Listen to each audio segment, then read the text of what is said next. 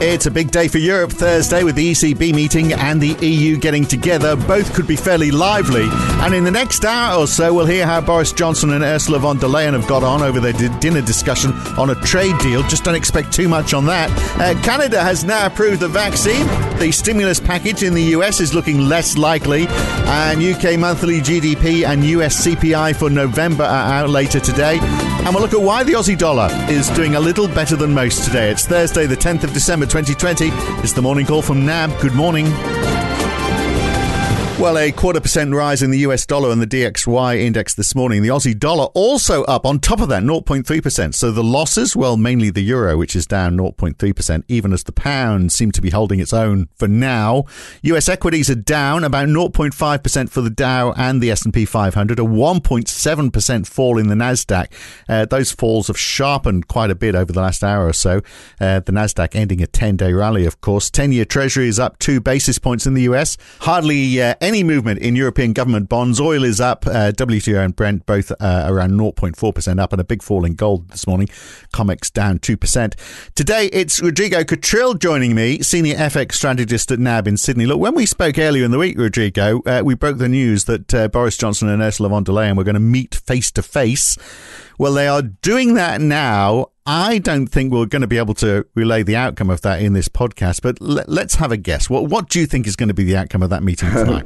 Well, this morning. The last time, as we were talking about this, the news hit the screens about what was about to happen. So to me, what is really interesting is that we talked about the fact that there's still sort of three contentious issues, which is fishery, the rule of law and the competition rules, or how you kind of do this level playing field going forward. And if anything, they are all insurmountable, though, aren't they? They all seem insurmountable. That's the problem, isn't it? Well, that's the thing, because and importantly, Merkel talked about this level playing field. It's not about the level playing field today, but it's also about tomorrow and in the future.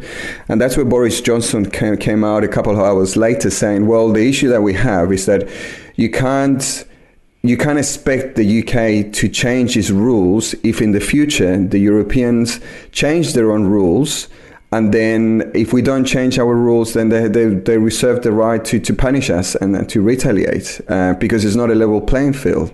So then that's the issue of sovereignty and so on. So it seems very difficult to, how do you get around that? They're drifting far apart, aren't they? I think basically the French Foreign Affairs Minister said today that the positions are still far apart. The chances of no deal are increasing. I don't think that's going to happen tonight, though, is it? Or today? I think they'll just agree that they need to continue talking. But it's looking pretty unlikely, isn't it? Well, that will be the positive outcome, I think. Yeah, if they continue to talk, of course, that is it keeps the whole thing alive. And we know that we're basically the real deadline, at least in terms of is basically the weekend. So they've got plenty of time to continue. If they order dessert, that's a good sign. If they order coffee after that and maybe cheese and biscuits, then things are looking a lot more positive. Look, it hasn't escaped the press in the UK that Sir Jim Ratcliffe, who made a fortune from oil and was going to build his new four-wheel drive, which is based on the Land Rover Defender. It's called the Ineos Grenadier. Grenadier sounds very English, but it's going to be made in France. He announced today, even though he's a staunch Brexiteer. No tariffs in France, of course. So look, it should be a lively EU meeting, not just because of that on Thursday and Friday, but also will they get that budget passed? And will they get a recovery fund agreed? Yes. I mean, on that front, it appears that Poland and Hungary are willing to negotiate and to find a compromise in terms of the rule of law.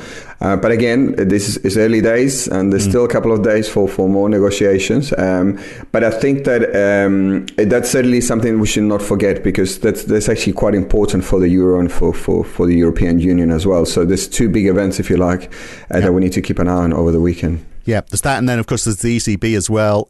More bond buying is expected. They're not yield control as such, but I mean, is that really what they're doing through their bond buying? Yeah, so I mean, I suppose the theme there is that we've got to remember, for one, that the cash rate in Europe is extremely low, minus 0.5%. So no change is expected in terms of those policy rates. And there's been already quite a significant commitment in terms of the QE program through the PEP. And what we know basically through all the sort of commentary that has come from ECB Council members is that there's a commitment to increase the pandemic emergency program, the PEP, over to into 2022, and that will be the interesting debate, if you like. It's not only whether the PEP gets extended, which is expected, whether the APP is also extended, which is expected, but also for how long. What is the period? How long you're gonna stick by? And to me, that's super important, not only because it enforces sort of the commitment from the ECB to support its economy, but also means that we got to remember this whole thing about QE is an issue of relativities. If everybody else is doing it, then somehow you also need to remember that you got to keep going, because if you don't, your yields are gonna rise a lot quicker than others. So why is that important? It's important because for the RBA has made that point that QE in Australia is not just about what is going on in Australia, but it's about the relativities in terms of yields with the rest of the world. So if we know the ECB is going to commit itself to 2022, then that makes it a little bit difficult, even if the Australian economy is doing really well, for the RBA to exit next year while everybody else is still buying bonds massively. Yeah, that's a good point, isn't it? Yeah, because the RBA, of course, Australia is recovering from this fairly well. The ECB less so. But are the ECB going to make that commitment, or are they going to be in a bit of a, well, let's suck it and see mood? Well, we think that's kind of one of the important details to bear in mind from the ECB tonight is how long you're going to actually commit to it. They could say we're going to do it until 2022, which was kind of what the market is expecting. Or in the extreme scenario, they could say, well, we're going to keep going until we see a material improvement from the coronavirus crisis. And that, could be kind of an open-ended, if you like, which buys them a bit of time, but also means that they say we don't expect the improvements to be until 2022. Yeah, depends how quickly everyone gets vaccinated. And on that, great news good news and bad news, really. The great news is that Canada has now approved the Pfizer vaccine. The US should follow tonight or tomorrow when the FDA meets. I think it would be a big surprise if that doesn't happen. But on the downside, those numbers are still rising. So the UK economy could take another hit if London goes into what they're calling Tier 3, which basically means hospitality is closed. Pubs and restaurants are basically closed. They had big numbers today, 16,578 cases in the UK yesterday. Not the highest, but it's going in the wrong direction.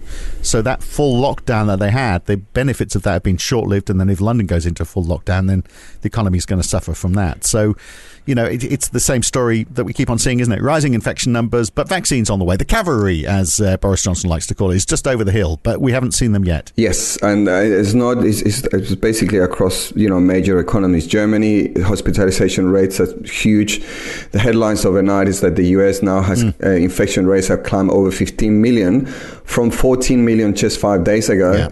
And Fauci again saying that this is going to get worse before it gets better, and people need to stop gathering in large numbers, and it's probably going to be a difficult thing to do, over the Christmas period as well. Yeah, those January numbers aren't going to be good, are they? 217,000 new cases, just seen the numbers coming in for the US today, 2,566 deaths in a day. So all of that obviously will explain the fall that we're seeing in shares, although not the tech stock, the sell-off we've seen there today. Zoom is down 4.5%, but there again, it is 4 times what it was at the start of the pandemic. Tesla is down 3.4% as well. These are stocks that might do well if people are stuck at home longer or staying off public transport, and yet they're going down. Yes, there's been some company-specific ones with both Tesla and Zoom having one of the major investment banks shifting the buy to downgrading them to neutral or even to a sell. So that has played a bit of a role in that. But overall, I think that we also got to bear in mind that particularly the Nasdaq had been on a good run for 10 days. So it is a little bit of a time to taking a breather in terms of what is occurring over recent days. Yeah. So the stimulus deal in the United States, we should talk about that. That is looking as though we should almost forget it till January, don't you reckon? I mean, one of the sticking points written into the Act as it currently stands is that companies should not be liable if workers die from COVID-19. Presumably, if you have that in the Act, then people will get back to work quicker because companies aren't going to be concerned about safety standards in the workplace. That seems a bit worrying, and you can understand the Democrats might have a bit of a problem with that one. Yes. So there's the liability issue. There's still the issue of the state support, which McConnell is still kind of saying, why don't we just put that aside and deal with it later? And of course, Democrats don't want to do that. And there's still the issue around, the income support, which hasn't yet been sort of debated, but it's still very much there. And Pelosi has made that very clear that they want to see an increase in the support to individuals as well. So we're stuck in the same place. It does suggest that, again, almost like Brexit, that no resolution is likely over the coming days, and we probably need to expect at least another week of negotiations. Yeah. And it remains to be seen whether they can actually get it over the line before Christmas. Well, that would account for some of the weakness in equities as well, I'm sure. Now, look, the Aussie dollar, one of the best performers overnight and yesterday, of course. So how much of that is that standout reading, the Consumer Sentiment Index yesterday, which reached a 10-year high? There's one guy from another bank, the bank associated with all of this. We won't give their name away, but they're saying it's going to be difficult to justify forward guidance that the cash rate is going to remain on hold for a further 3 years when we keep on seeing numbers like this. Well, no. So there's two things about that. So there's the forward guidance about the cash rate and this QE, which is sort of two aspects, if you like. So one of the things the RBA has been saying is that they've committed to keep the cash rate at 0.1% for the next 3 years. Now, that's interesting because every time the RBA talks, this is for the next 3 years. So it's almost like a rolling 3-year kind of commitment. Now, sooner or later, that rolling commitment will have to shift. So the first step, in my sense, will be, like, say, well, actually, 3 years from around now, yeah, and then it will be like, then this, when the clock starts ticking. At the moment, the clock is not ticking. Now, one of the things, so the interesting thing from the consumer sentiment survey yesterday is that it's shown, compared to the other two recessions that we've had in Australia, how quickly the recovery has been. So that kind of plays to the argument. If things continue at this pace, then we probably got to expect a faster improvement in the economy, and importantly, a faster improvement to that a decline in that employment rate. So if those conditions continue to improve at a significant pace, then the commitment of that 3-year keeping the cash rate at stuck for 3 years will have to be changed. We'll have to change in terms of the wording. So it's still a mountain to climb. But it's certainly super positive. In terms of the price action for the Aussie dollar, we think it's positive, but when you look at when the survey was released, the movement in the Aussie wasn't that significant. The gains in the Aussie dollar came a lot later, and to some extent, maybe you could argue there's been a bit delayed reaction to the analysis of the data. That could be one factor, but the other factor, which I think played a significant role, was the gains in CNY, and CNH in particular, which traded below 650 for the first time in a long time. So that also kind of aided the performance of the Aussie dollar over the past 24 hours. Right, very quickly, numbers-wise, card spending in New Zealand this morning, and tonight the monthly GDP number for the UK for October, US CPI data for November tomorrow morning, and the weekly jobless numbers as well for the US. Do you want to have a go at any of those? If not, that's fine, because we are out of time. For me, the ones to watch will be the theme around CPI continues to be, a decline in prices. So the small decline is still expected in the US. Again, the deflationary forces from the crisis and jobless claims. We still need to keep an eye on that. We've seen weakness in the labor market in the US, and at this rate, more weakness is expected. So that will be important. Yeah, will indeed. All right, we'll leave it there. Great to talk.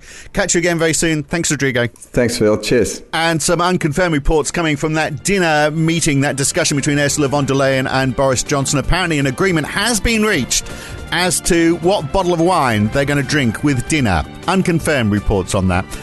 I'm Phil Dobbie for now. Back again tomorrow morning. See you then.